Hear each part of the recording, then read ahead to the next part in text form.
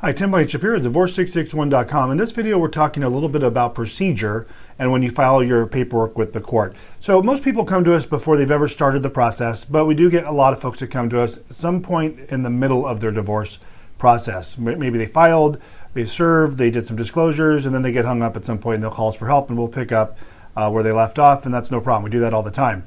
What we see a lot when people do start their own divorce is they will file what's called their property disclosures or declarations. I'm referring to the FL-160s.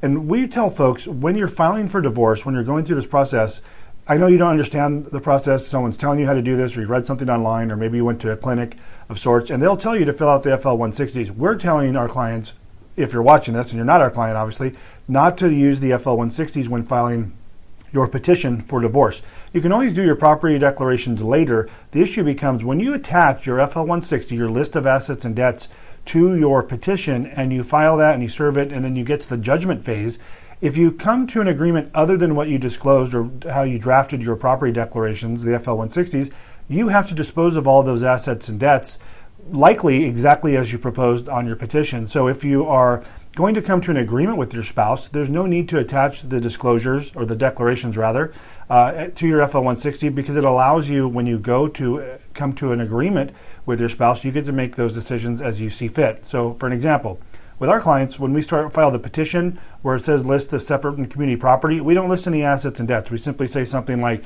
to be amended or to be determined at a later time, but we're not listing any assets and debts there, and we're definitely not attaching the FL-160s. If your case becomes as a default case, you can always amend the petition and then attach your FL-160s. That's the better way to go. So for our clients, we don't list any assets or debts on the petition itself. All of the agreements, the division of assets and debts, will come on the actual settlement agreement, and that will supersede anything that's been put in the petition itself. So you don't have to worry about listing your property on the petition when you file for divorce in California. Tim Blankenship, Divorce661.com. Hope you're having a great day. Thanks so much for watching. Take care.